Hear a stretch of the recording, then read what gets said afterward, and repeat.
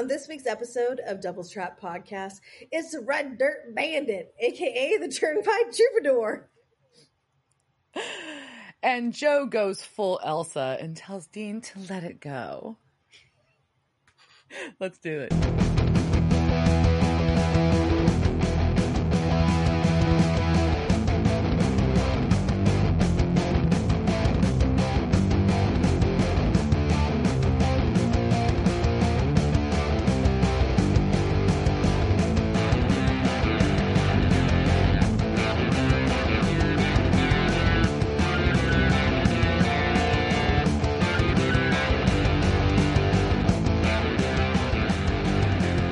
To Devil's Trap Podcast. This week we're going to talk about Season 7, Episode 4, Defending Your Life.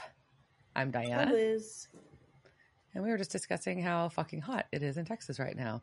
Not shocking because it is August, but... Well, and that's, the inferno. And I know we are not the only ones. Like, this is the middle of, a whole bunch of the world is literally on fire. And, so it could be worse. I know 90 million people's air conditioners who have died. And I am just crossing my fingers. And I emailed my new maintenance company, which are not I really miss just having my landlord who was one lady who I'd just be hey, shit's broken. And she's I will get somebody right over. And these people, I'm since they're corporate management, I don't know where things get funneled through. And I was hey, you called and said you were sending out somebody to clean the vents last week.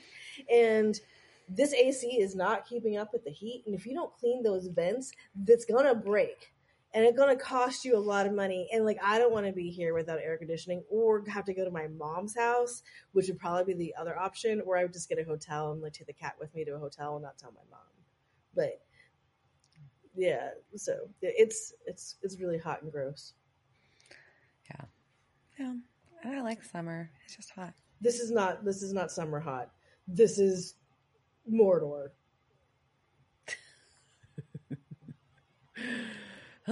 So Liz, what have you been up to? Well, I just got back from where it was not Mordor. I got back from the other side of the wall. So I was in England for a while. I don't know. I felt like it was a long time. It was great. I went there for a punk rock festival, and along the way did some hunting for Sheila and the Gigs, and got drunk and played in the woods and became a swamp witch. Like you're meant to. I think that about sums it up. The festival was Rebellion. It was fantastic. All the bands that were there were great, although Descendants didn't play because Milo had a heart attack. Although they have done, Milo and Bill have done a very funny series I highly recommend on you can watch it called Milo Has a Heart Attack. And it's just them in the hospital and what it's like to be a middle-aged man in the hospital after a heart attack, and them going over the hospital bill. It was just fucking hysterical. Yeah. So.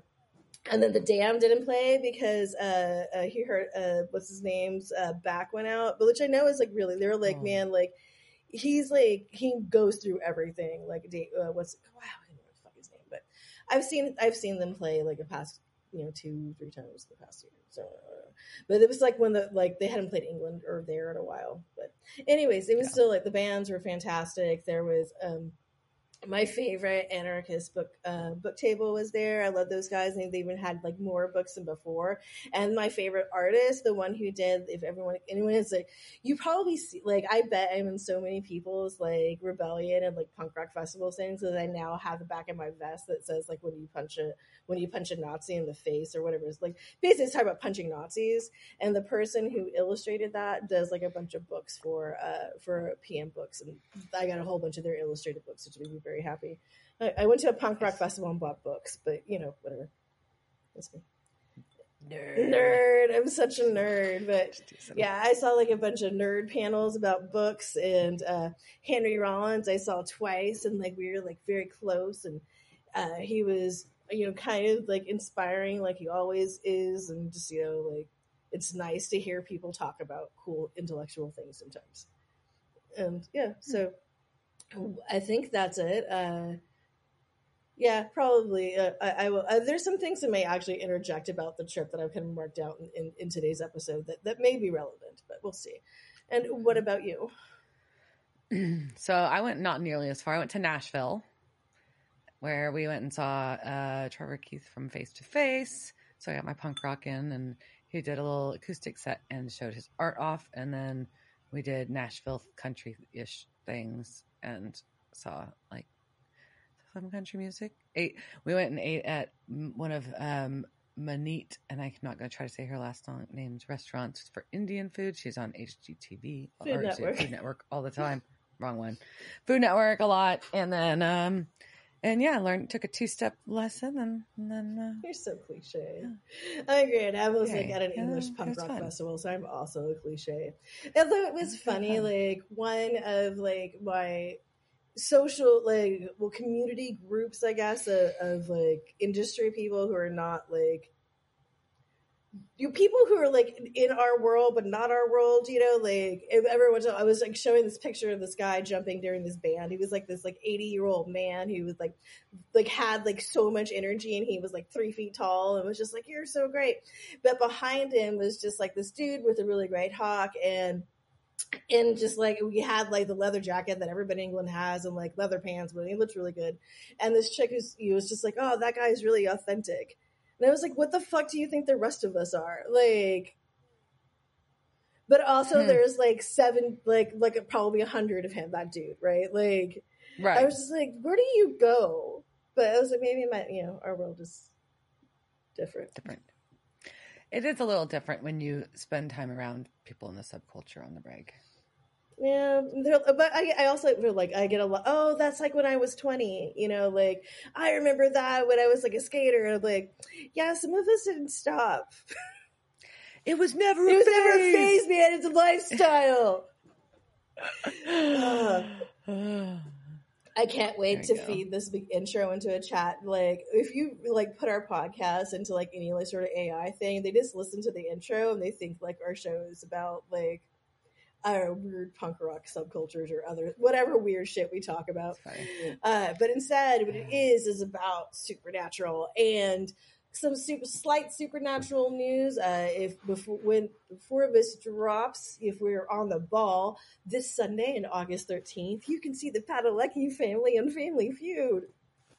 And I just think that's exciting, and I hope everybody watches it. That sounds like a very fun SPN family, like literally SPN family thing to do. So, also on those notes, it does just a reminder that next year there will be a creation festival in Austin, and I got an email that said that their expensive gold and whatever packages are almost sold out.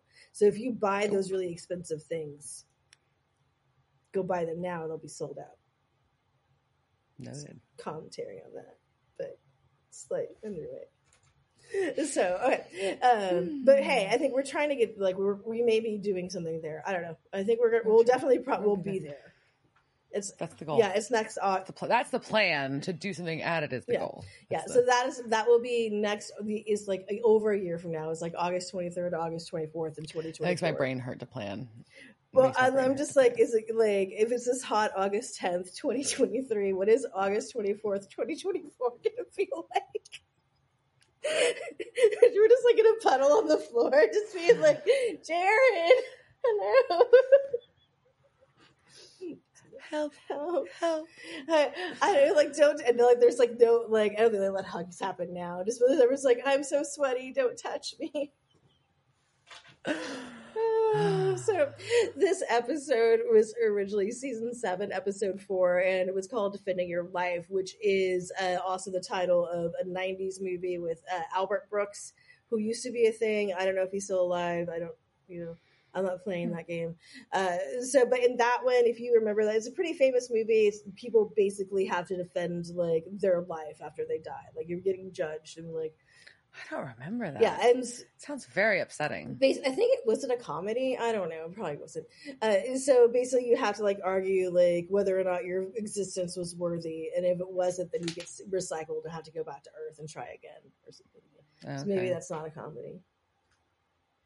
So, all right. And it first aired October 14th, 2011. It was directed by Robert Singer and written by Adam Glass.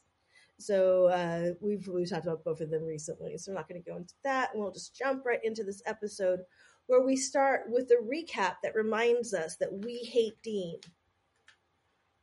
Yeah, that Dean betrayed Sam by killing Amy. We are mad That's at what we him. got. We are mad at him right now. And I was like, thank you, Recap, for reminding me For of that. reminding us. Yeah, and then we are in Dearborn, Michigan, where a man is being chased. A man on foot is running, being chased by a car, and it appears to be a Pontiac, either Grand Prix or a '97 Pontiac GTP. But I also just appreciate it was a good car chase scene. Like, I just thought it was very well shot. I agree. Yeah, as someone who has been watching the behind the scenes things on the Fast and the Furious, that's all I can think about is like, how did they stage this car scene? Because there's a lot of things it's really fast. They had to make things look like it wasn't wet, but it was very cool. Mm-hmm. It was, but we get weirdness because the guy escapes to an alley, and then the car's in the alley, which makes no sense, which is impossible. And he runs upstairs to his apartment. The best part is when he's upstairs, he gets in his apartment on the 10th floor, locks the door, and then he sees his breath, and then the car is in his apartment. It's so great. Dying. Yeah, I was dying. Well, at first, they started with a noise. Really. He did. Yeah, and there's just vroom, and you're like, what? It's like the headlights are there, and then it's just like, I knew it when he ran up there. I'm like, the car's gonna be in this fucking room. I know it. I know it because it was so ridiculous. It's amazing. But it was, and we get a big splat in the wall. Pitter patter blood splatter. Mm-hmm. So we cut to Sam and Dean dressed as in their FBI suits. And they're on the site trying to go check on this case and they're like, I feel like it's kind of weird, but they're kind of stoked to be working a quote unquote regular case because Bobby's tracking Leviathan stuff. Yeah, and I get that, right? Where Dean's just like, hey, we've been doing some weird, lots of weird things. Like we don't know, but this is our shit. Like we sort of, right? We think so. We think so, but Sam stops them to thank him for trusting him and letting Amy go. Ooh, awkward. Ooh. Yeah, you should feel shitty, Dean. Yep, you should. Okay. So, but they move on and they go to the room to see where this dude walk into an active crime scene, which is not being controlled at all. No one cares. They're just just stomp through here. We don't care. Just run all over our evidence in Crazy Town, right? And if there was any place where I was like, you know what, I want to preserve this evidence because this is Crazy Town. It'd be in Crazy Town. Yeah, that's where you want to definitely make sure we preserve this. And we find out that our victim is named Matthew Hammond, and and the detective's like, yeah, if we weren't on the 10th floor, I'd tell you he got hit by a car, but we're on the 10th floor. So. And of course the EMF eater goes nuts, and they're like, oh, well, is it a ghost with a license to kill? Yuck. But Sam notices this little bit of red dirt. At this point, I just start giggling at the red dirt monster. I've been listening to too much fucking country music lately. That's where my mind went. That it was just red dirt country. And so I'm like, it's a red dirt country killer. It was like the Turnpike Troubadours coming after you. That would be a good, monster name. Anyways. So, but that does sound like a ghost, right? Right. And so they're like, look, it's not like Christine because even possessed cars can't do stairs, which I appreciated. Well, I mean, they're also smart. I mean, nobody wants to do stairs. So they're poking around. Dean finds a 10-year AA chip that belonged to this victim and confesses that he's creeped out by AA, which I think says a lot. Mm-hmm, Dean? Yep. You does it make you nervous, guilty, uncomfortable because you think... Maybe. And Sam is actually looking at his bank statements and finds a $50 a month charge to someone named James. So Dean is not going to go investigate the AA meetings because he's a pussy. Yeah, basically he refuses to go. I would say Dean refuses to go to AA, which tracks. Yeah, and Sam sends him out to hit on Jane. He does. So Sam talks first to the one of the facilitators of the AA. I think it was his. I think it was his sponsor. His sponsor, because he called her and she went there. I think that was his sponsor.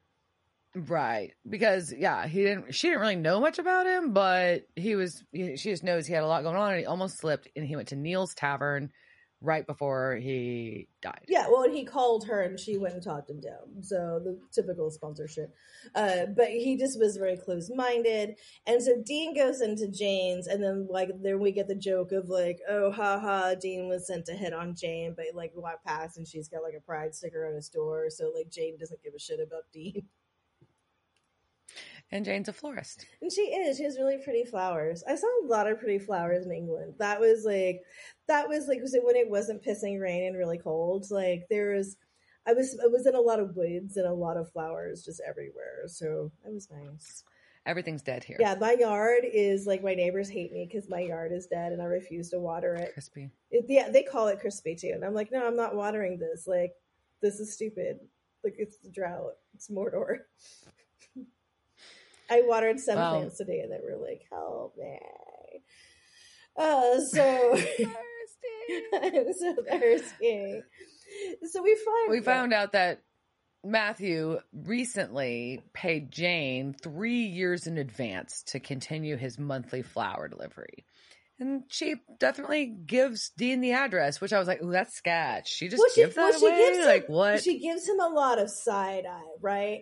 And my notes also say that I wish it was because she knew to talk to plants, not cops, which is a shirt that is really cute. But then we find out why she was giving him a side eye, when she was yeah, I guess I'll give you the address. Because Sam and Dean at night are now in a cemetery. Oh, that's where Elizabeth Duran is buried. And she died at 10 years old. Yikes. Well, this is not good. So who the fuck is Elizabeth Duran? And this is annoying because why the fuck didn't they look this up before they went? They had a name and they had an address. But instead of just looking any of that up, they just drove out there. Maybe they wanted to be maybe she didn't. I don't know. Maybe they wanted to be surprised. They couldn't figure it out yet. Maybe there were a lot of Elizabeth Durans in Dearborn, Michigan. They had a name and an address. Yeah, they were just we can't possibly narrow this down. And so, but also I think it was a good decision, at least at this point, not to dig up the 10-year-old corpse, because this was not an 1800 corpse. This is a girl who died not that long ago and she was 10. And you guys are 10 years ago. She was 10 years old. And it was 10 years ago because that's his 10-year age. Yeah, so she's probably not this is not a good look. Decomposition. Well, I mean, just it's pervy. It's pervy as fuck. If you get arrested for this, digging up a 10-year-old, that's not going to be good. No one's going to think good things about you. No. So they go back and do their research. And basically, this little girl was accidentally run over by her neighbor while on the bike in the driveway. And there was no charges because it was considered an accident. So Dean's wondering, hey, with the AA thing, I wonder if he was drunk when it happened. Well, he drinks his beer and does not get any of that. And Sam just stares at him. And we kind of see this later, and I'm y'all, you're drinking and driving all the time. How are they not just getting DUIs right and left? Nonstop. So, but now they decide that it's a good time to dig up a child's corpse. That seems, great plan, Sam. And you're not, Sam's getting ready to go. You're burning a baby. Cool. That's so fucked. It's so fucked up.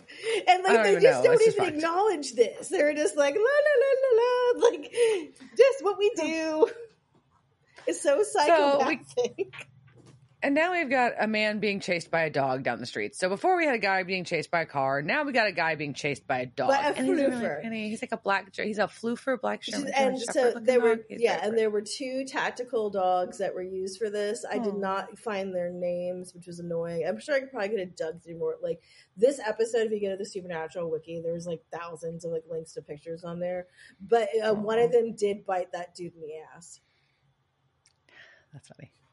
Kind of, but also I feel bad for him. No, I don't. I think it's hilarious because he was well, but I mean, they're real tactical dogs. They're tactical. Yeah, that's why I feel bad for him. That might actually. But hurt. I also just think they probably were adorable because this dog is adorable. It is. And so the guy's like runs into this diner and nobody else. So while they're running, they run past McOwen's Irish Pub, which was in season 614, Mannequin 3, The Reckoning. And that was the bar where Isabel and all her coworkers in the factory would go to. Oh, and what's his face lived upstairs from? Yeah. So that's where like the doll was being fucked. And now he's like, maybe just move off this street. Yeah, actually, like this would be a really great street. Like this is a street where everything happens. Apparently so. So he runs into this diner, and we kind of get a couple shots actually now where the show is revealing to us that while he thinks he's being chased, the other people around him in this diner don't see this dog. The diner looks like it's got killer fries. They look like potato wedges. They look satisfying. They do. So he goes and runs and locks himself in the bathroom because he is freaked about this fucking dog. And he tries to call 911 and explain, but he doesn't know where he is. This is like the least helpful 911 caller. Like, I understand if they got frustrated with him. But she was also a shitty dispatcher. And she was. Also, like, we've all been, both. Like, this, like, could, like, probably was, like, a Waffle House. Like, I'm just, like, because nobody was really flinching when the dude ran in, was like, this thing is chasing me, and everyone's kind of looking like, I don't see a dog. Like, nobody's like, what the fuck? Like what's going on? Are you okay? Why is this junkie, like, running there all just like, I'm going to eat my potato wedges. These are good. Well, he goes, let this guy go. Hope I don't have to piss. This guy just locked himself in the bathroom. And he just locked himself in the bathroom. Is he going there to OD? Is he going there and do drugs? Where the fuck is the manager? Like, nowhere to be found. And everyone's no just like, it's Friday night. Is this what Bella missed? Anyway, so probably. Like also the 911, like, okay, so we get the dog back in. Okay, I'll get back to why I think she's a bad person in a minute. But so he's standing there trying to answer her questions, and then all of a sudden the dog appears in the bathroom with him, and we get attack, blood splatter, and phone on the floor. The goodest boy ever, because he just has the cutest expressions on his face. Like he does. He has his little head tilt and everything. He has a head tilt, and then he eats him. And the dispatcher tells him to calm down, and just like, sir, calm down. We'll send the paramedics when you tell us where you are. I'm like, bitch, like, he said there's a dog chasing him. Like, why aren't you sending animal control or the cops or like the mental health unit? Like, please stop. Don't send the cops after this guy. They'll just fucking kill him. So, like, come on, dispatcher, like, just do your job. But no, he dead. It's so sad. But the floofer's gone. No floofer. The floofer's gone. And I'm still not mad at the floofer. It was too cute. Ted Hill. Well, Sam and Dean are at the motel after they're digging up baby bones, and they've got snacks. They're gonna take a shower, but right then Sam reads about how Christopher Fisher was ripped to shreds in an animal attack. And Dean's like, yeah, it's a dangerous world out there. Sam's like, in the restroom of a diner. Dean sits up immediately. That doesn't sound right. So basically no one heard or saw anything. So Sam goes online. He's like, let's figure this shit out. This guy used to run a dog fighting ring. Oh yeah, fuck this guy. But are there ghost dogs? Is now the big question. Ghost dogs! Ghost cars! Ghost dogs. Ghost dogs. Ghost cars sound cool. Ghost dogs. Well, there's ghost cats, so I don't know why there can't be ghost dogs. We all know the ghost cat's a thing. So, like, proven. Obviously, Liz says it so. And so, but while they're, like, trying to figure this out, then we sort of get kind of the ethical dilemma of this episode, right? And it is, can people change, or are they basically, like, well, it's one of them. I think there's a lot of, like, kind of ethical questions. And well, the first one is, so now they're like, okay, wait, so is this guy being punished karmically in some kind of spiritual, not karmic, I know that's not the word they're using. Karmic retribution, yeah, I mean, like a retribution kind of a way, because he had a dog fighting ring and now a dog kills him. The other guy killed a little girl with a car, and then intentionally or not, the car kills him. So like we're seeing like this now we've got a pattern, even though it's 2 isn't quite a pattern, we're starting to establish a pattern. And so they're considering that. But Sam reads in more, though, and he's like, okay, yeah, he had the dog fighting ring, and yeah, he was forced to go do community service, but then he apparently it appears that he had a change of heart and ended up getting really into caring for the animals and kept volunteering after his community service was done and started volunteering and raising money and doing all these things to help the animals. So did the guy, was he actually changed? And does that matter if he was still like targeted by his past? I don't know. So, either way, there's red dirt found under his nails and stuff at the corner. Yeah. Before that, though, Sam really wants to get suited up, and I'm like, y'all need to shower first. Like that was the first thing that Dean said when they came in. I'm like, y'all just like burned a child. You just again, like not to be heartbreaking, dug up and burned. You smelled like at least campfire, right? If not, like at the minimum. You just dug up a grave and smelled like a campfire. Like, I hope you shower. Like you shouldn't have talked at all. There should not have been sitting. Like, there should have been like, one of you should have been the sink. So the turnpike troubadour is on the loose. Oh, so speaking of, they got that red dirt under his nails and on his shoes. So now they got to drive out to the country to the apple farm to search a few hundred acres because that seems reasonable. Yeah, well, and also this is where we start getting the running theme of Dean's just like, I want to go to bed, and I get you. Like I know that tired, like Dean tired. Where it was like you just worked so long, but you also don't want to admit it. Yeah, but you have to keep working, and you're just like, I just want to go to sleep. It's well, fine. We're gonna go to an orchard, and we had to search for how long? Oh, great, we hit a person. Yeah, a guy runs out in front of them. Oh, that's fun. And he's very worried about getting chased by something. And they talk him into getting in the car with them because that's what you do with somebody that's super spooked while you're looking for something spooky out in the country. And also, like, I don't know about you. I mean, granted, like this, it depends on where in the country you are. Like, I see, like, I hit somebody with the car. My first instinct is this a scam? They didn't hit him. They didn't hit him. He just ran out in front of him. Anyway, so, but yeah, But yeah, is it a scam? Are they trying to get an insurance check? Also, is that what's happening? Why is like this man being like, I'm gonna get in this car with these two random white dudes? Like, also, like these are things nobody asked, bro. Like, you seem fine, right? Sure, but I'm glad they're helpful. Yeah. Good Samaritans. They are good boys, and they go to the hotel and back at the motel. They basically have to convince this guy that they deal in crazy and so that they will listen to his story because he is like, you're not going to believe me. What the fuck?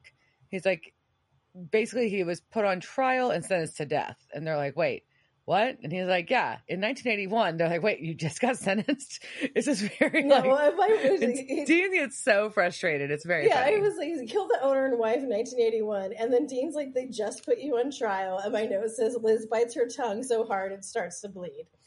So, but then he's like, I just got paroled after 30 years. He's like, the fuck? Okay, wait.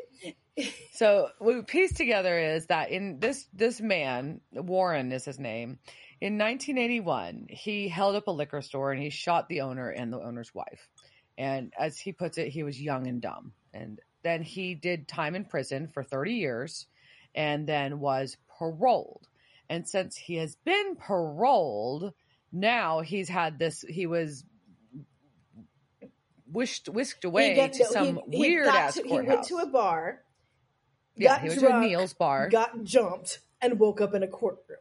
Which I say, yes. I've gotten drunk and woken up in some places, but never a courtroom, and I'm just knocking on everything that I can possibly is made of wood, so that will never, ever happen.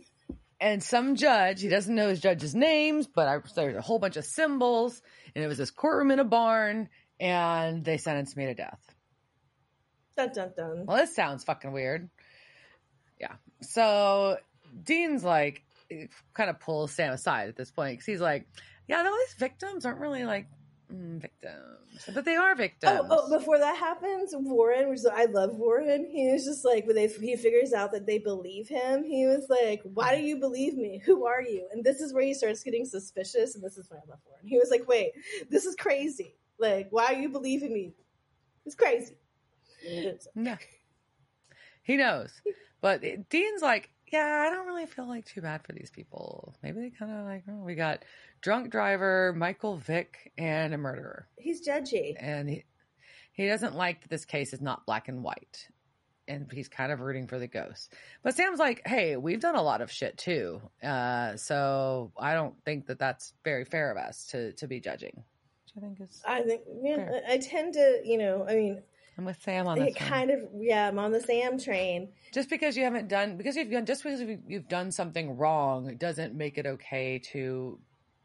I don't think depending on what it is, if you believe in reciprocity, if you believe in restitution, or actually just remorse, and people can learn from their mistakes and move on. Then, or if somebody's already paid the price, like all these people already served a form of time in some way, shape, or form for their. But this is the only way that Dean's character is somewhat redeeming, is that he is not holding them to a double standard. He is saying this applies to him. And this is where he's like, oh, this is dark too. This is where we're kind of like Dean's like being real dark again. Like he's like, I did this shit. Those ghosts have the right to come after me too. And I'm like, whoa, yeah, which is fucked. Yeah, like you don't sleep well. No, because then it's like, well, all along, the concept I thought was that they convinced themselves that they were doing it for a greater good, or it had to be done, or it was just the way things went. It wasn't a choice to do bad. You know what I mean? That's the concept, and Dean basically is kind of negating that. Yeah, but I think that he also has a lot of things that are, as we'll see, he's feeling guilty about something else, and I think, I know, and I think he's letting that influence a lot of his decisions and his attitude. However, he also goes, I don't want to think about this. I want to go get fucked up. Which I'm gonna go to the bar. and say, what does Sam ask? He says, to work or to drink? And Dean goes, haven't decided. Pretty much Dean says, ¿Por qué no los dos? Right. ¿Por qué no los dos? And so I get I feel you, Dean, like you're feeling bad, and so you just want to push those feelings down with some booze. Ooh. Way down. Yeah. So Sam goes back to the room and is like, hey, Warren, sorry we left you here real weird after you told us this crazy story, but I need you to come with me to go do this thing to find this barn. And Warren's like, fuck you. So this goes round and round. Snarky. And he's just like, it's red. It stands out. Like, you'll find it. And I kind of have to agree with him. He's like, it's a fucking barn. Like, this is literally like, you can't miss the barn.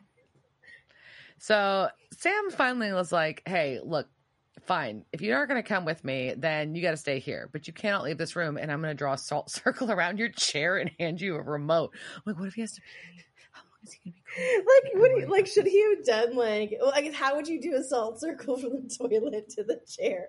Or I guess very awkward. I mean, I would say you move the TV to the bathroom. That's what you do. But, I guess, if the salt circle doesn't go all the way around the toilet.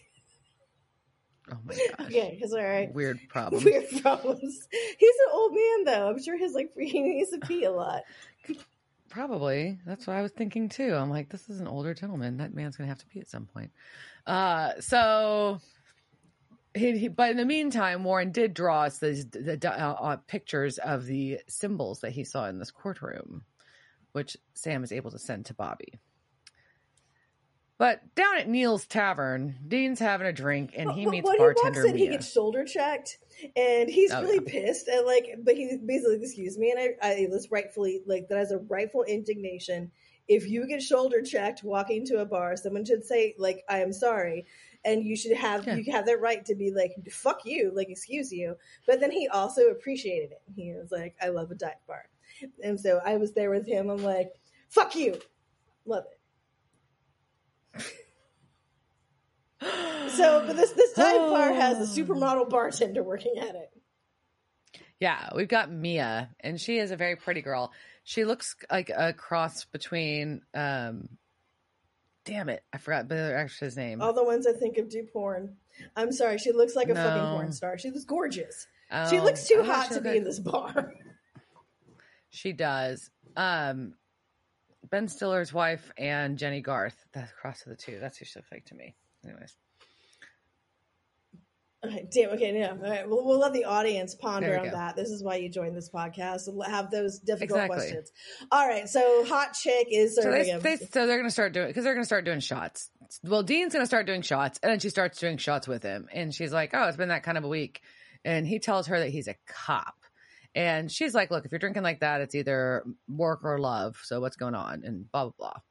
And throughout this scene, we're seeing a lot of it shot with a profile of a man wearing a baseball cap at the bar at the end of the bar. Somebody's being a nosy Peter, and they are just listening in on his conversation or watching them do shots and be nauseated like I am, being like, at least order a fucking chaser, assholes. Like, I'm going to vomit.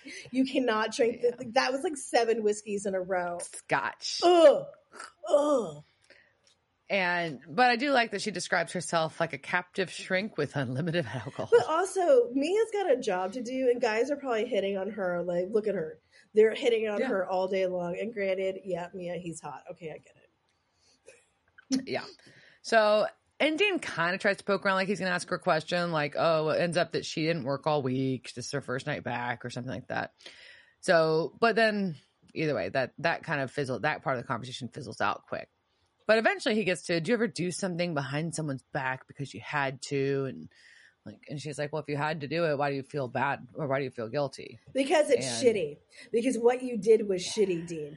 So that means you didn't have to. And so, but also I'm like, this is Mia. All right. So I'm Mia, the hot bartender. And here comes Hot Ackles. And he is like, have you ever done anything so shitty to somebody, but you felt guilty about it, but you had to do it? Is she like, fuck this dude? Or she's like, oh, this guy's opening his emotions to me. He's actually like bearing his soul. Here's my number. And that's pretty much what she does. She's just like. So the answer is that response is based on how old she is. Fair. Because she's our age. We're like. Because in my 20s, I'd be like, oh, he's opening up and he's like kind of bad boy. And now I'd be like, red flag, out. You're out, sir. You're out. You're out. You make bad choices, sir. Like, whatever you're saying sounds like you have a record. That is what I am hearing.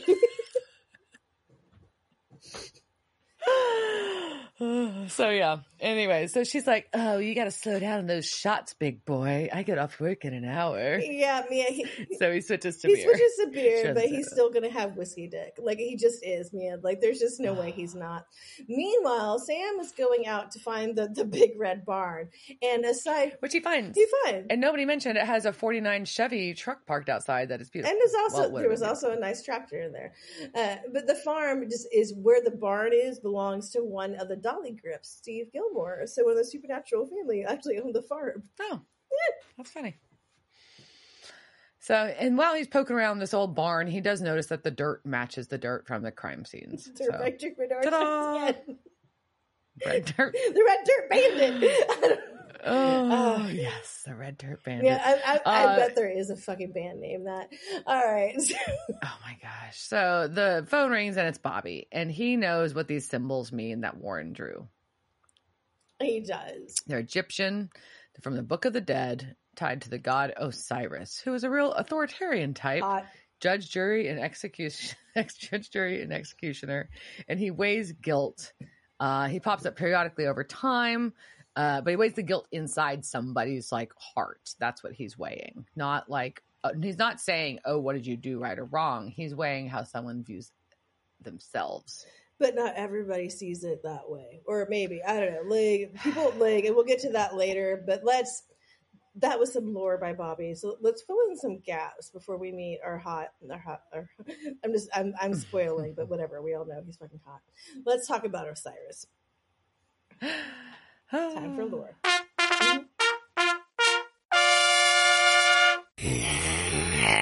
So let's talk about Osiris, or more explicitly, let's talk about Osiris's dick. And why? 1, because I'm 12. And 2, because it's also the center of a lot of Egyptian mythology and just Egyptian culture in general. I tried to get a double entendre for the center of mythology, and ChatGPT could not give me a thing that was like making it like, a phallic thing, but whatever. So according to The Secret of the Golden Phallus, Male Erotic Alchemy for the 21st Century, yes, that is a book, there were at least 9 terms for phallus in ancient Egypt, and they had like a lot of variations, a lot of associations, like words that meant to like present and to rise. But so An oversimplification of Osiris's myth for the unfamiliar. Osiris was the son of the sky goddess. You could call her Nut, or it could be called Nut. Her name is spelled N-U-T typically.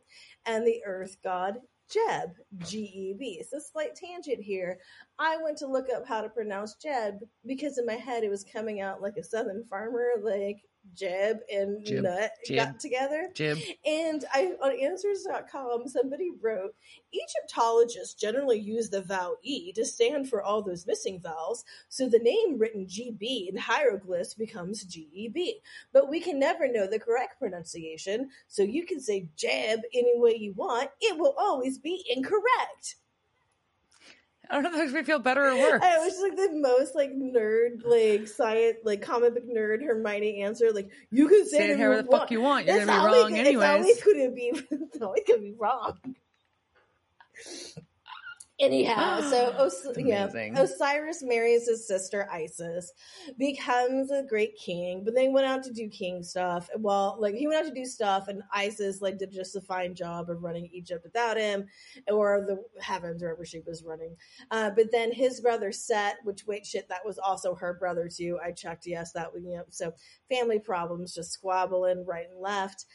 So Set decided to launch an assassination plot, and Osiris's body ends up torn into 14 pieces. And so Isis goes out to collect all of them to resurrect them, and she finds everything but his dick. And in some of the stories, eaten by a fish, like a catfish, or the Medjed, which is like an elephant fish that was worshipped sometimes in Egypt. And it's really awesome because like the figures have like this fish, and then it has these little like horn sun disk crowns. So it just looks like this fish with like a crown. And I just think they're really great statues. Anyways, so Isis basically bandages Osiris up. So she makes a mummy. Egypt mummy, right? And so, but in all these things, so he's lying on his back, right? And he has a funeral bed. But he's got everything but his dick. And so you can't have the rebirth without that. So she makes him one, right? And depending on what it is, sometimes it's wax, sometimes it's wood, sometimes it's gold, the golden phallus. But she doesn't use her new dildo. She just basically provides the stimulation for the resurrection to happen. So in a lot of the stories, she transforms herself into her bird form, and so then she's just like flapping around him, which is basically, making the dick move up and down. So then flap, flap, flap, and then he comes, and then he's like, I'm alive! So this actually mimics Egyptian creation story, in which the Egyptian god Atum ejaculated all the new Egyptian gods. Like some of them, like he like ejaculated, and some of them he sneezed. I forget, some of them he spit. I'm not sure, but according to Kathleen M. Connie's article, Gender Transformation and Death, a female entity, his hand, helped Atum by stimulating him and giving him a vessel for the conception. This is a direct quote from the article because I can't right now. So Atum was considered a manifestation of the evening sun, which would die, but remain full of potentiality for rebirth. When the sun set in the west, Atum entered the mouth of the sky goddess Nut. I changed her name from Nut to Nut for this reason. Atum entered the mouth of the sky goddess Nut, whose body was thought to contain the Duat, or netherworld. This essentially planted the seed of conception and Atum's reborn self within his own mother. Yep. So basically, he takes his mom's head and he fucks it. And then when he comes, he's gonna fuck his mom. Yeah, thanks. Seriously.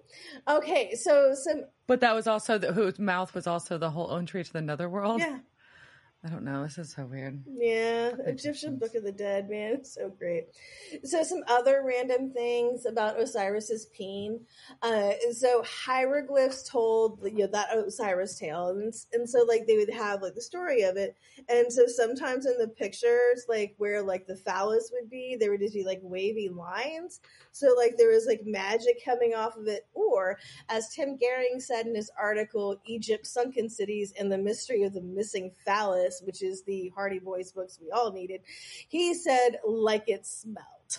So, like, because you know how, like, the way... Like the scent lines? The scent lines.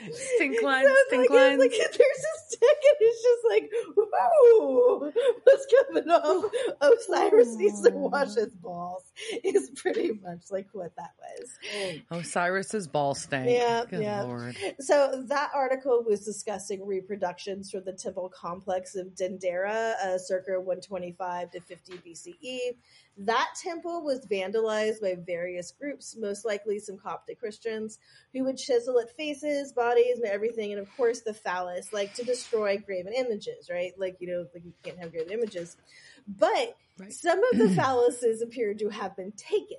So, like, specifically carved out in... They stole some dicks. They stole their dicks in quote-unquote fertility gouges thought to be for aphrodisiacs, right? So, but there was a term for that, which means that so many people stole dicks off of walls that academics had to come up with the term, and they came up with fertility gouges instead of just, like, dick stealing. But whatever.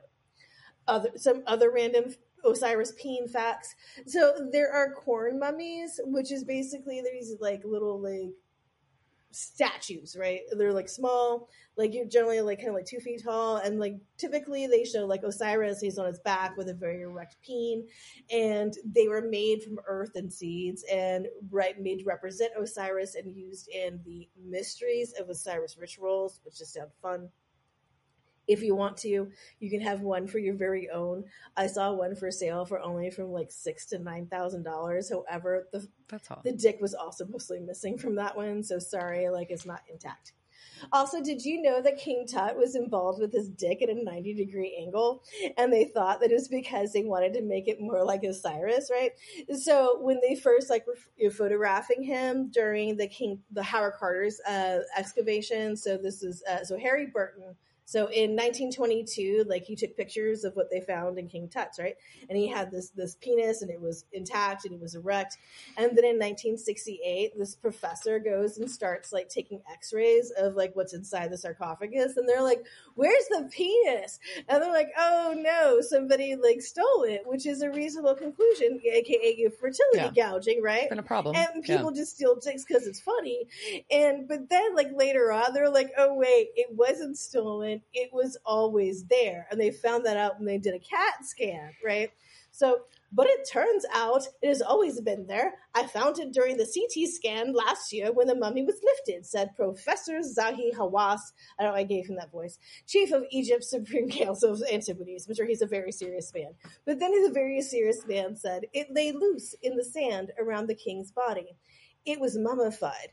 And that led some to speculate that King Tut had a micropenis, but according to mummy expert Dr. Edward Garda-Vigil, the pharaoh was maybe a grower. Quote, "The pharaoh's sex organ is clearly visible in Burton's pictures. All was normal in King Tut. The penis is a highly vascularized organ and shrinks when it is mummified. Actually, King Tut has been flattered by the embalmer's work," says Egoter. This is like the best article ever, like archaeologists are. And so 2 less random things. I went down a rabbit hole trying to find anything that could correlate an article by Philip Coppens that said that the astrologer Linda Goodman spent money paying people to prove that Osiris's golden phallus was buried in the Hollywood Hills underneath where the Hollywood Cross is, because somebody came to her hotel room at the Roosevelt Hotel in the haunted room and told her that. And I couldn't find, like in her book, it says someone came to her room, didn't say anything about Osiris's dick. And so I couldn't find anything about Osiris's dick being in Hollywood, except for probably some weird ads in the back page. And so last random thing, Dinah got to see some very wonderful pictures today, because the author of the Happy Hooker book, Xavier Hollander, wrote a series called The Golden Phallus of Osiris, and they have the most amazing cover where this woman is like got a saxophone, and she just has like kind of that dog's tilt head, and she's like playing it with a happy face, and it's called Yours Fatally. Oh, and one last fact that we probably need for this: Osiris was the judge in the underworld for people's souls, and he wagered hard against stuff. Okay, whatever. All right. Didn't we referenced Osiris before, right? Because I referenced the episode, the Sesame Street movie, and Everything's I'm Always Crazy. It's like a not as well known one.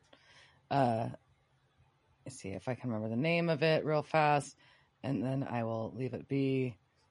But there's an episode. There was a special thing about with Big Bird meets Osiris at the freaking museum. That sounds like a fever dream that I believe happened. It did. It's a whole thing. Anyways, Osiris. Don't eat the pictures. It's locked inside for the night. Big Bird and Snuffy. Big Bird has to go help the son of a god. It's a son of Osiris, and he meets Osiris, and he does get his heart weighed with feathers. There you go. Yeah, I mean, the heart weighs with feathers, like, it's a well-known thing. The whole thing about his dick, I thought, was less well-known and much more interesting. Yeah, I appreciate that. And apparently this is a really big part of Egyptian culture, so I feel like we should respect that culture and learn about it. We should learn about Osiris's dick. And also, like, I kind of never knew that, right? Like, I also never knew, like, the masturbation thing is just huge. Like, not to be, like, a dick joke there, but, like, it just, like, I guess, like, we don't really, like, why don't you talk about this shit in school? Oh, yeah, because we're all, like, puritanical loser. But, it would be so much more, like, how much were you paid attention, like, in history class? They were like, and then Osiris's dick, like, had a bird flapping around it, and she flapped her wings. Like, but, okay, so the first book that I referenced that had, like, that said that, like, there were 9 different words for phallus, whatever. Mm-hmm. That was, like, I thought it was a 60s instructional manual for men to get in touch with their organs, their organ. And I thought it was, like, it read very 60s, but I think it was actually published in, like, 2011 or something. But, wow. There was, like, so much, like, all these great pictures of, like, there's a very elaborate ritual that goes into Osiris's bed where, like, there's a frog at his feet, and there's, like, like, Isis is there with her sister, which I guess is also, like, so both of them are there to stimulate, like, the resurrection. But it's just this whole, like, thing that goes on with it. And I encourage it. I encourage you to look that up. You won't always be taken to Pornhub. Just put in Osiris's dick and see what happens. Noted. Anyway, so that was how I spent some of my vacation. What was best was I was looking at when I sent Diana the picture today of which we have to share on Insta of the book cover.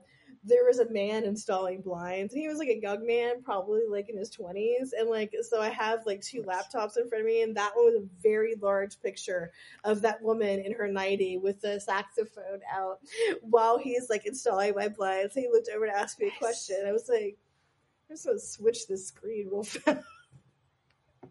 Awkward. All right, so let's jump back in. Okay. All right. No. Sorry, that was long, but it was, dicks. All right, so Bobby is like, Sam, what do you know what this means? And then Sam's like, oh yeah, we gotta fight this guy or something. And Bobby's like, no, you gotta get the fuck out. Bobby's like, no, you gotta get the fuck out. Think about how guilty fucking Dean feels. Get the fuck out. Which I think is just like, Sam's like, Bobby's like, your brother's a little bitch. You need to get him out of town. And that's like like also kind of funny, right? Like, Sam is kind of the level-headed, crazy person. Mm-hmm. I don't want to use the word crazy, but like, he's hallucinating, and he is a level-headed one here. Yeah. So Dean leaves the bar, and he is drunk and trying to give himself a gross pep talk outside the bar. You can do this, you can fuck her, you're not gonna get whiskey dick. But, like, as he's doing that, his phone rings and a shadow yanks him, like, right off the ground. Yeah, he gone and his phone's on the ground. So Sam is leaving the barn, and he is pissed because Dean's not answering the phone until Mia picks up and it's like, oh yeah. He assumes his brother is drunk and not answering the phone. Which is fair. It's fair. It is a very reasonable phone. But Mia's like, no, he was supposed to meet me, and he's gone. And so Sam hauls ass. While that's happening, back in the motel room, Warren is still watching TV. And it goes to static. The lights start flickering. So we all know he's fucked, right? I mean, that's the viewer. And he does not trust the salt circle. No, he doesn't trust the salt circle. So he breaks it and he runs, and we start seeing the dead couple like chasing him down the motel hallway. Like, not like chasing him, well, but they're keep doing appearing. like the ghost, It's very like the sad. ghost flash in and flicker. I don't like it at all. Okay, let's move past that. It's not fun. He tries to apologize to him, and then they shoot him. Okay. That's Sorry. it. So back, Sam and Mia are like, "What the fuck?" And so where was this phone? And she points it out. And oh, guess what? It was sitting in this giant pile of red dirt on the sidewalk that no one noticed. That's not weird. No, and it does not look good. It does also not. It doesn't look like red dirt. It looks like what I saw on the streets of Blackpool this week, and it was not pretty. So the red dirt bandit has stuck again, and Sam's like, "I'm going to go to the barn, but this time I have a gun."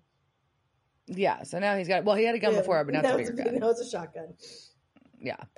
And Dean is in the barn, which one room of the barn is now magically like a courtroom kind of sort of. It's an Egyptian temple. So they were originally they were going to try and do it like Law and Order style, right? And they just couldn't make that aesthetic work with Osiris. So they go in with this really cool Egyptian temple thing, which just works for me.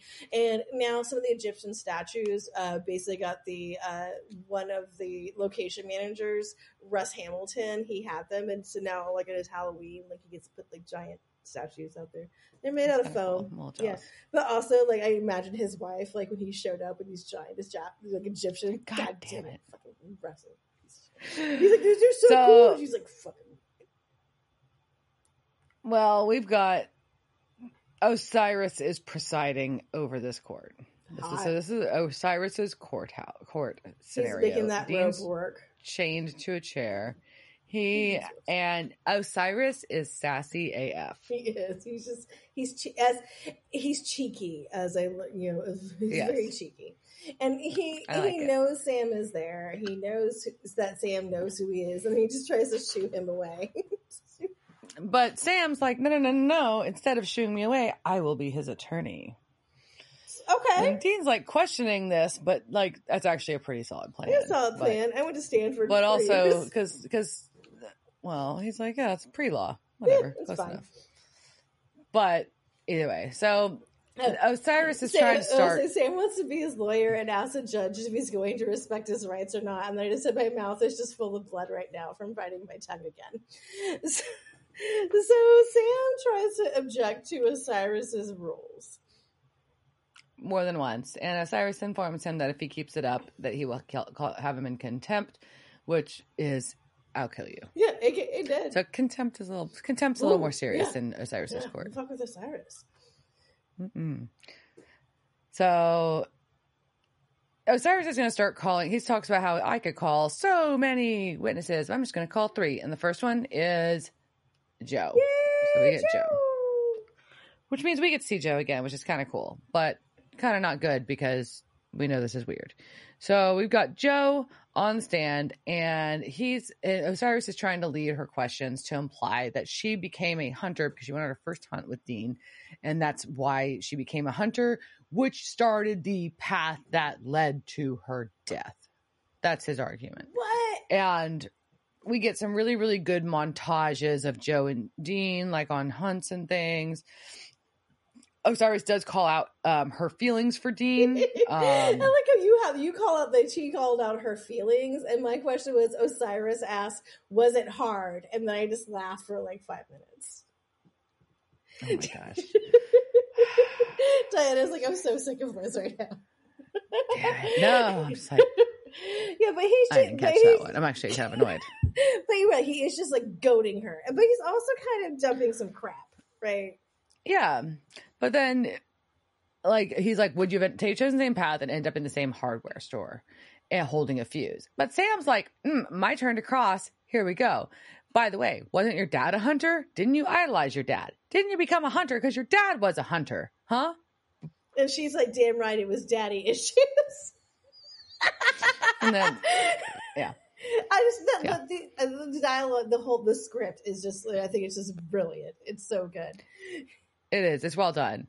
And then right when she turns to Dean to try to tell him that she doesn't blame him. You can tell that's what she's about to say. And Osiris boops her away. Yep, boop, she's Gone. zapped. Zip. So next up on the stand, we've got first off, first Osiris is like, I'm going to give you guys a break. So you can like prep for the next round or whatever. And Sam's like, Dean, who do you think the next witness is going to be? And Dean's like, I don't have a clue. This place is like Pee-wee's Playhouse. And I was like, oh, R.I.P. Poor Ruby. Yeah, and so R.I.P. Pee-wee, and also the executive producer for this episode, Jim Michaels, was also a producer on Pee-wee's Playhouse. Oh, There's a double Oz.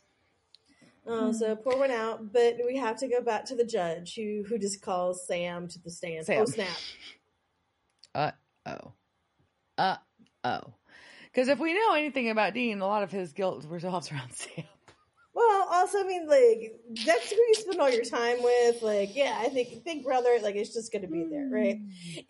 But I think this is also, like, this why this episode works a lot, because we get so much, like, a lot of this is real, like, is relatable, and Sam does not blame Dean at all. He is just like, no, this isn't your fault, like, and we get some really good montages again, by the way, and the cut, like, with back and forth between the past and the present, is really good, but Dean just blames himself, and you can see he's like, no, you know, I blame me for this. Yeah, you can see that on Dean's face the whole time. Also, Osiris calls Baby a gas guzzler, and that's just rude. But we've got Osiris is trying to get to. See, now I want to go back to the gas guzzler Dean's thing. fault. I'm sorry, because like they're driving her all over the country. They have to have done like probably a lot of things to make her very efficient. Yes, I know she's probably like she burns more gas than an average automobile, but they can't just drive her everywhere. They'd be having to fill up like every like 2 gas stations, right? It's like, fine. she's fine. No, sorry. I just wanted to protect her. I'm like, we can't. No, I was offended. So basically, the Osiris is trying to get Sam to imply that it's Dean's fault that Jess died, and that Sam doesn't have the normal life that he thought he was going to have with college and Jess. And at the end of the day, Sam isn't buying it even, which is good. But Dean's not convinced, and we can tell that. So finally, when we get to the end of this little questioning, is when Osiris is like, oh, by the way, you know, you can sit and do this all day, but you don't have to convince me. I'm not the one you have to convince. You're doing a great job, but you have to convince Dean, because I'm not deciding. I'm literally weighing the guilt in his heart. And that goes back to what you said earlier, right? When we were talking, like we've all said it, but like what Osiris is really looking at isn't necessarily, I'm not weighing your morality, guilt or innocence. I'm not weighing that. I'm weighing how you feel. So what do you feel? How do you feel about your life? Yeah. And that's deep. So if Dean feels innocent, he is what he says. And so, yeah. But Osiris is like, yeah, people want to be judged. Which I think is also I thought that was a very astute and like, oh, like, people want to know if they can get a rose. But I mean, I want to be judged, but like not by like my credit report. Like I want a report card for like a math test. Like those are nice. Like I know like with those, like how to make those. But anyway, so people want to be judged. And so Sam's like, yeah, so you know what? If that's the case, I'm going to call Dean to the stand. Boom. What? Ooh. And Osiris is entertained enough that he'll allow it, because he also realizes that Dean's so fucking guilty that he's not going to change anything. But he tries to get, Sam points out, he's like, hey, Dean, are you psychic? Well, if not, then you wouldn't have known that all this shit was going to happen. So you can't blame yourself, right? It's not your fault. He also could have been a therapist. Sounds exactly like something my therapist would ask me. Like, could you plan all this stuff? Well, no. Then like, why are you guilty about it? Oh, yeah, you should be guilty about this. Yeah. What about Joe? What about Joe? Did you kill her? Kill her? No. Are you just sad she's dead? Because it blows. Like, oh, I'm just sad. Whoa, shit. Well, my heart, and then, like, do you want to give the most poetic line?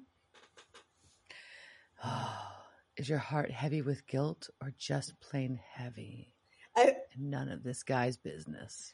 I feel like part of that is like on like some woman's like sampler somewhere, but or it's just like Someone has that. yeah, tattoo. your heart isn't heavy with guilt; it's just heavy. It's very close to like there's no justice, there's just us. But but it's still like I think it's very poetic. It is. No, it really is. And so Sam rests. And Osiris is like, cool. Do you want me to bring my third witness? Ha ha ha. Nudge, nudge. I had a third witness. Nudge, nudge. And we get a video montage of Amy. But Sam's like, well, I don't know. What is he talking about? And Dean's like, no, it doesn't matter. Yeah, so basically Dean is like, I don't want, like, I feel so, this is also a true guilty person, right? This is like, yeah, I feel so guilty. I don't want this I don't want Sam, I would rather die than let Sam know that I killed his friend. Because I did some shit. And not just killed his friend, I violated his trust. He asked me to trust him, and it was a big fucking deal. And I'm lying to him about trust him, and I lied to him about it. Ugh. Yeah, you know his stomach, like I know that stomach feel like I get it for like stupid things, but like you know that feeling though, like where you fucked up and you're about to be found out for like whatever fuck up you did, right? Oh, it's so bad, But so Osiris has a ruling: guilty in your heart, die. yeah, it's just he sentences him to die without even calling the third witness or hearing any evidence. And here, just take my tongue. I've completely bitten it off now.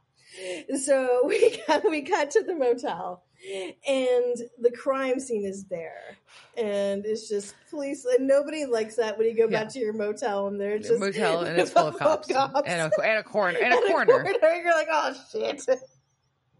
So Warren dead. Aww. And they see that they go in the room and they see the broken salt line. And you can tell this is another where Dean's just giving up. Dean's just going to be ready to die. And it's all right. But he's also where Sam is like, oh, sorry.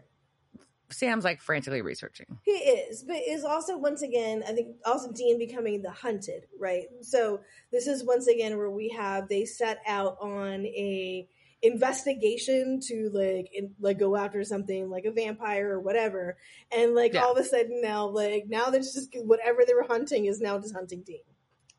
Yeah, that has happened. So in the middle of this, Bobby calls. He's like, look, I've got a way to put Osiris down for a couple of centuries. And Sam's like, temporary, that's bullshit. He ain't happy about it. But Bobby's like, is it a long temporary? Like, did you not hear me say centuries, brah? And we can let a hunter in a spacesuit handle this later. Come on.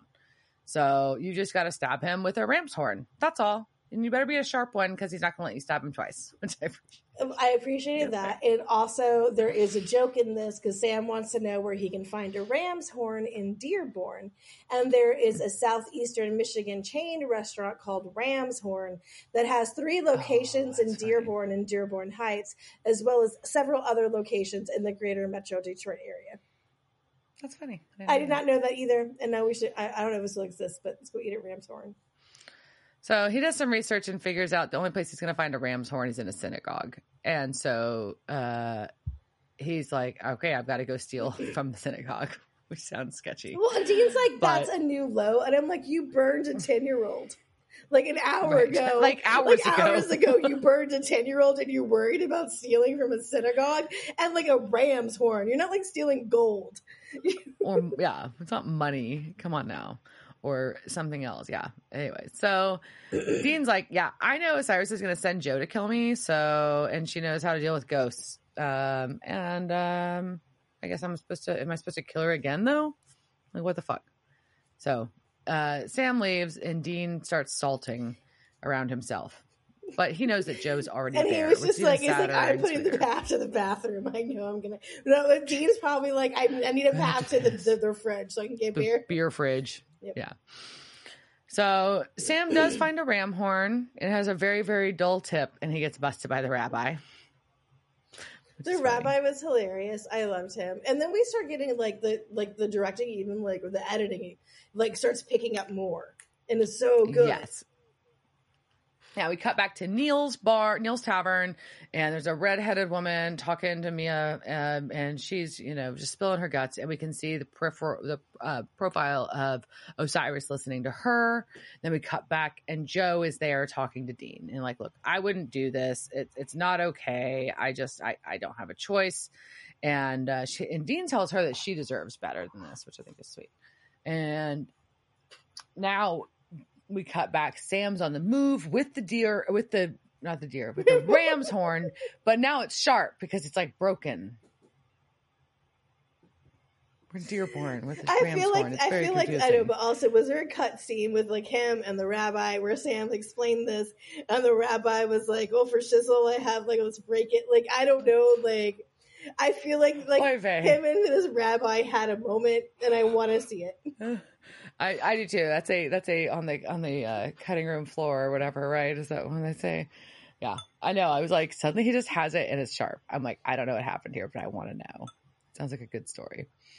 So Joe is explaining. It's like trying to still alleviate Dean's guilt, but it's too late, right? Why is she doing this? Who fucking cares? Not to be a dick, but like, is this really what she wants to tell him? Like, yeah, my life was good.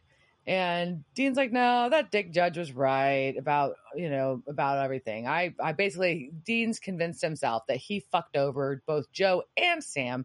They were both kids and he just didn't want to be alone. And he dragged them both into Hunter life. And she's like, no, Osiris is right about some things, but not about the massive crush and not about that. He's right that you carry too much crap. And she's like, trying to explain that's so much clearer when you're dead. Yeah, and I really liked that exchange, like dialogue, and also just in the way that the actors did it. Did it, but it was just that it was very real, right? Like it was very much that feeling of being a female who's had a lot of male friends, kind of like we could have been something that that never would have been that like. But also kind of like you were like an older brother to me, so we could never would I don't know. It was just very real. It's cool and it's okay. And it was sweet. It was a very sweet moment. It was, and I think that's important. But Dean's like, well, I'm, she's like, yeah, you're full of crap. It's much clearer when you're dead. He's like, well, I'm 90% crap, and she's like, well, sorry, it's time, and goes and turns on the fucking gas on the stove. And also, so basically, we're recreating because we're getting those flashbacks of how she died. Oh yeah. What about the other people in this apartment building? Like, is this fire? Oh, this explosion! That's what I was wondering. I'm like, this is a very dramatic way to go. This is terrifying and dangerous. Please don't kill. Is it only going to be this one motel? I doubt it. Anyways, Osiris, what you doing? So we cut back we've got our redhead leaving the bar, and Osiris got creepy, just fucking stalking her in the alley now. And he just he's stalking her ass. And Joe tells me, she's like, I know all the tricks. The salt ain't going to help, basically. And so she does a super cool ghosty trick and freezes the window until it breaks. Is it her Frozen scene? Let it go. She is. She's singing it. Let it go. When she's basically telling him to do that. So, that's what she's been telling Dean this whole time. So fucking let it go. If we can do it without being sued, I would really like to play that scene with just let it go playing. Can you guys just sing it and just I do know this song. I know you. I went to the musical. You guys can do it in a song. You and Dave can do it in a punk rock version. Do punk rock version of "Let It Go" with this scene. There's already a version. I'll just steal theirs. Okay. Well, no, we would YouTube wouldn't let that through. But if you did it, anyways, okay. True. So where I got very distracted by producing Sam. She freezes it. The breeze breaks the salt. The breeze bakes the salt line. So there we're at. And in the meantime, Osiris jacks this redhead, which is super sketch. But we cut back, and Joe now has Dean Zippo, and so now it's super scary because she's about to light up this whole fucking motel building. Right? This is dangerous.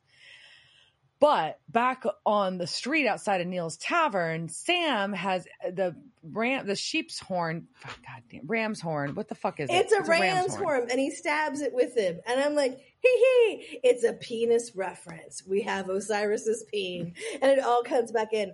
And I bow for giving you Osiris's dick. Okay, so he's gone, but Osiris dead, or for now, he's got stabbed with his horn. And then back at the motel, Joe just reaches up and touches Dean's face and then drops the Zippo. She's gone. And they're both gone. Well, they're both tearing up, but she's gone. Yeah. He's still there. So now we're going to go drink beers by the river next day. By the river. And they're drinking Schlitz. Babe was watching this with me, and his immediate comment was, that is not Dearborn. No, wherever it is. It is not Michigan. And also, like, I wasn't quite sure that was Schlitz. Like, the can said Schlitz, but I think Schlitz was a different color. But also, like, did you not learn anything from the guy that just ran over that 10-year-old girl's corpse that you burned about drinking and driving? Like, what the fuck, man? Why are you drinking beer? So, yeah, questionable. So Dean's like, hey, you know, what were you doing trying to defend me? And he's like, yeah, you know, maybe it would have been a decent lawyer after all, but you know, but the only reason Sam volunteered to do it is because he didn't want Osiris to kick him out. So yeah, Sam really wants to know who the third witness would have been, but Dean just keeps lying, has no idea. What? Who? What? Look over there! I have no idea who could have been. But Sam's like, look, I just want you to know, like, I don't feel guilty about things from the past anymore. And Dean's like, oh, what kind of happy pills are you on? But Sam's like, no, like, it's not that. He's like, I feel like I paid my dues in hell. It's not wiped clean. There's no, like, wiping a clean slate. But the past is the past, and I need to move on. Clean slate. Yeah, let's use some clean slate. But, so... The red wine is good. But I mean, I think this is like really, it's very interesting that Sam can think like, and this goes into kind of the ethical dilemma. I know we're both just making the ethical dilemma of this episode. Yeah. That was karmic retribution, like immediately. So, but that you can serve your time and.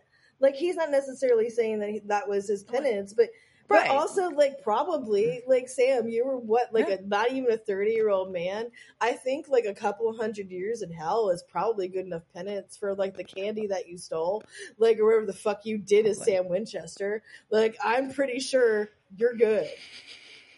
Right? Yeah. Or it just, but he's very, like, it's very, my past is my past, and I can move on with my life.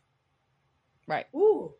It's an interesting attitude. Very somebody's therapist made their or something money. That you'd probably learn at AA if you went fucking Winchester. So, but I also like Sam is also tempting things though because he's like, I feel good. You never say that out loud. Never say that. I feel good. Everything is good right now. Also like you're hallucinating, but it's even better. Like how like self-evolved is he? He's like. I am seeing things are all. He's already seeing things, devil, but I'm good. I feel pretty good. I'm good. Yeah, you good? Yeah, doing all right. Yeah. Oh man. Yeah. So no, it's good. This is a real super fun episode. Yeah. Other than that, Dean, I can't believe Dean. We're so mad at Dean. We're so mad at Dean, but it was a super fun episode though, right? Yeah. You want to do some casting? Yeah, I've got a few things. Got a few things for us. But you want to tell me about, you have an order. I'm like, just tell me about my hot Osiris is on. Well, that's what I'm going to start with. Casting couch.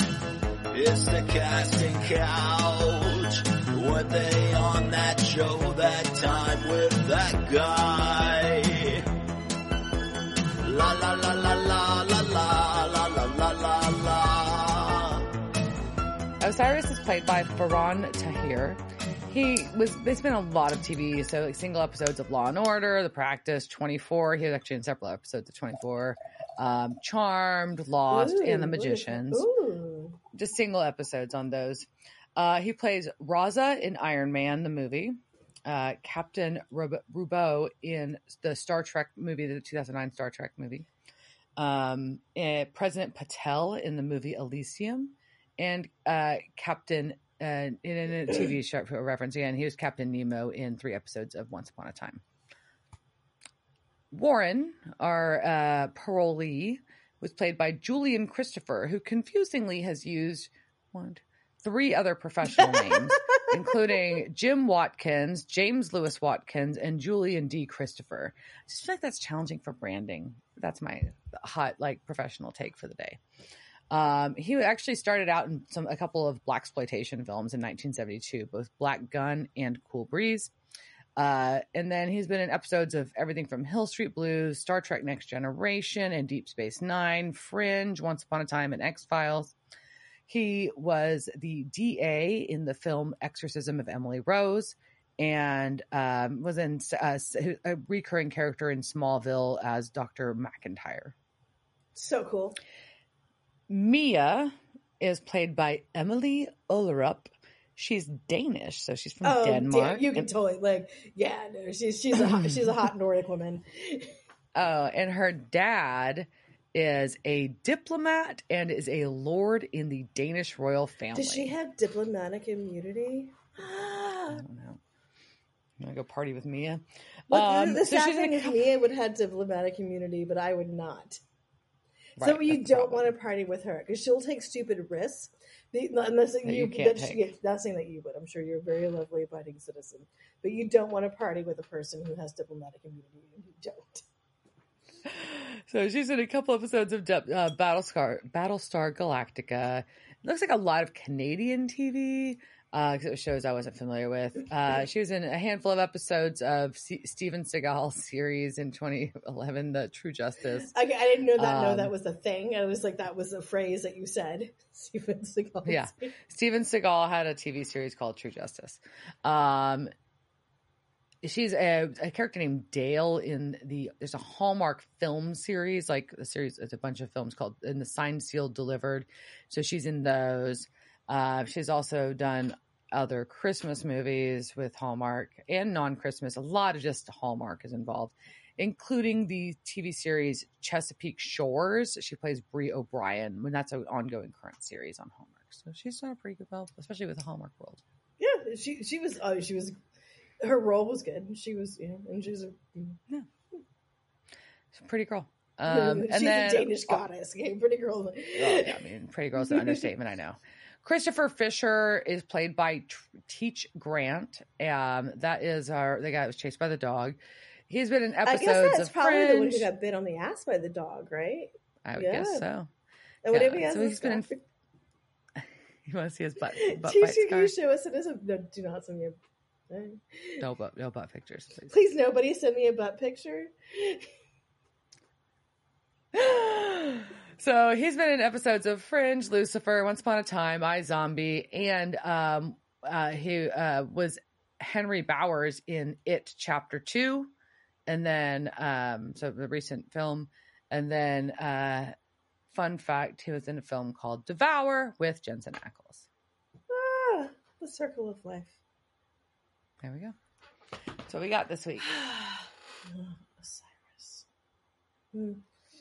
Yeah, I'm like almost bummed that Osiris had to go like down. Hey, he's only like a couple of centuries, right? So maybe there'll be like the next series will be like Space Hunter, like Hunters. Like so Osiris like gets free, like the ram's horn, like I guess it like dissolves, or probably someone finds him like a new horn and gets like flapped off by like a penguin or something, and then resurrects himself. Oh man, there was so much. But anyways, yeah, this episode, like I thought it was highly enjoyable, and like we got a lot. It's so hard when we have a very driving storyline that we're just ignoring, and we get, but also it's good because I do like the Monster of the Week. Yeah, and I like that we're able to still continue to. We didn't gloss over Dean's fuck up and guilt, but we addressed it in a way that was not like okay, but it was entertaining. Does that make sense? Yeah, it was.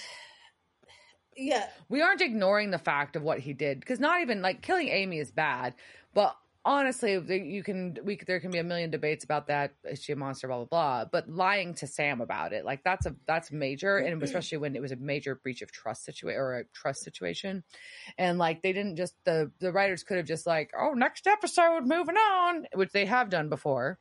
But this time they didn't, and it was important. Well, but I think we're still also getting this.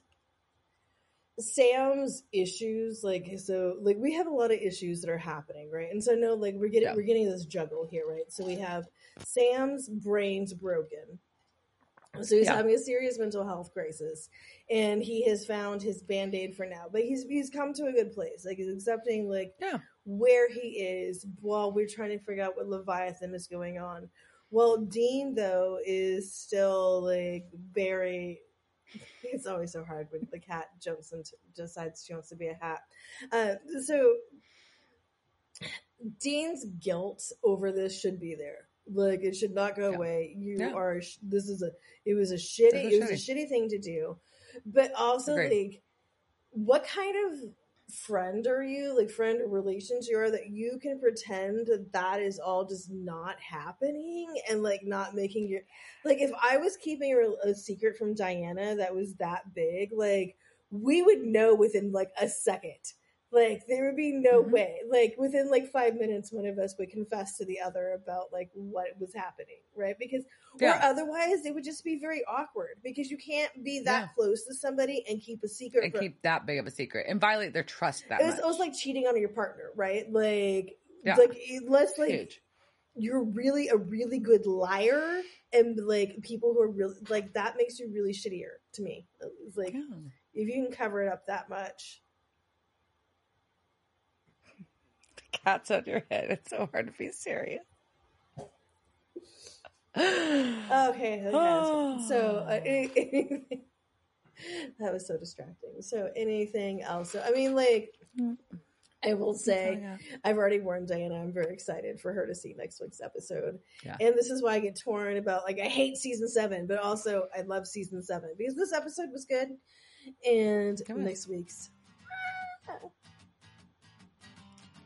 Excited. All right. Woo, all right. Hear that. We're going to sign off? Yeah. All right. Cheers, Jerk. Cheers, bitch. Devil's Trap Podcast is a Don't Get It production. Meow. Devil's Trap Podcast is part of the Ship It Studios Podcast Network. Thanks for listening to this week's episode of Devil's Trap Podcast. You can follow us on Instagram at Devil's Trap Podcast, Twitter at Devil's Trap Pod, or you can email us at devilstrap@devilstrappodcast.com. Don't forget to subscribe, leave reviews, and share with all your friends. We're at all your favorite podcast outlets and at devilstrappodcast.com. I'm Babe. Thanks for tuning in, and we'll see you next time.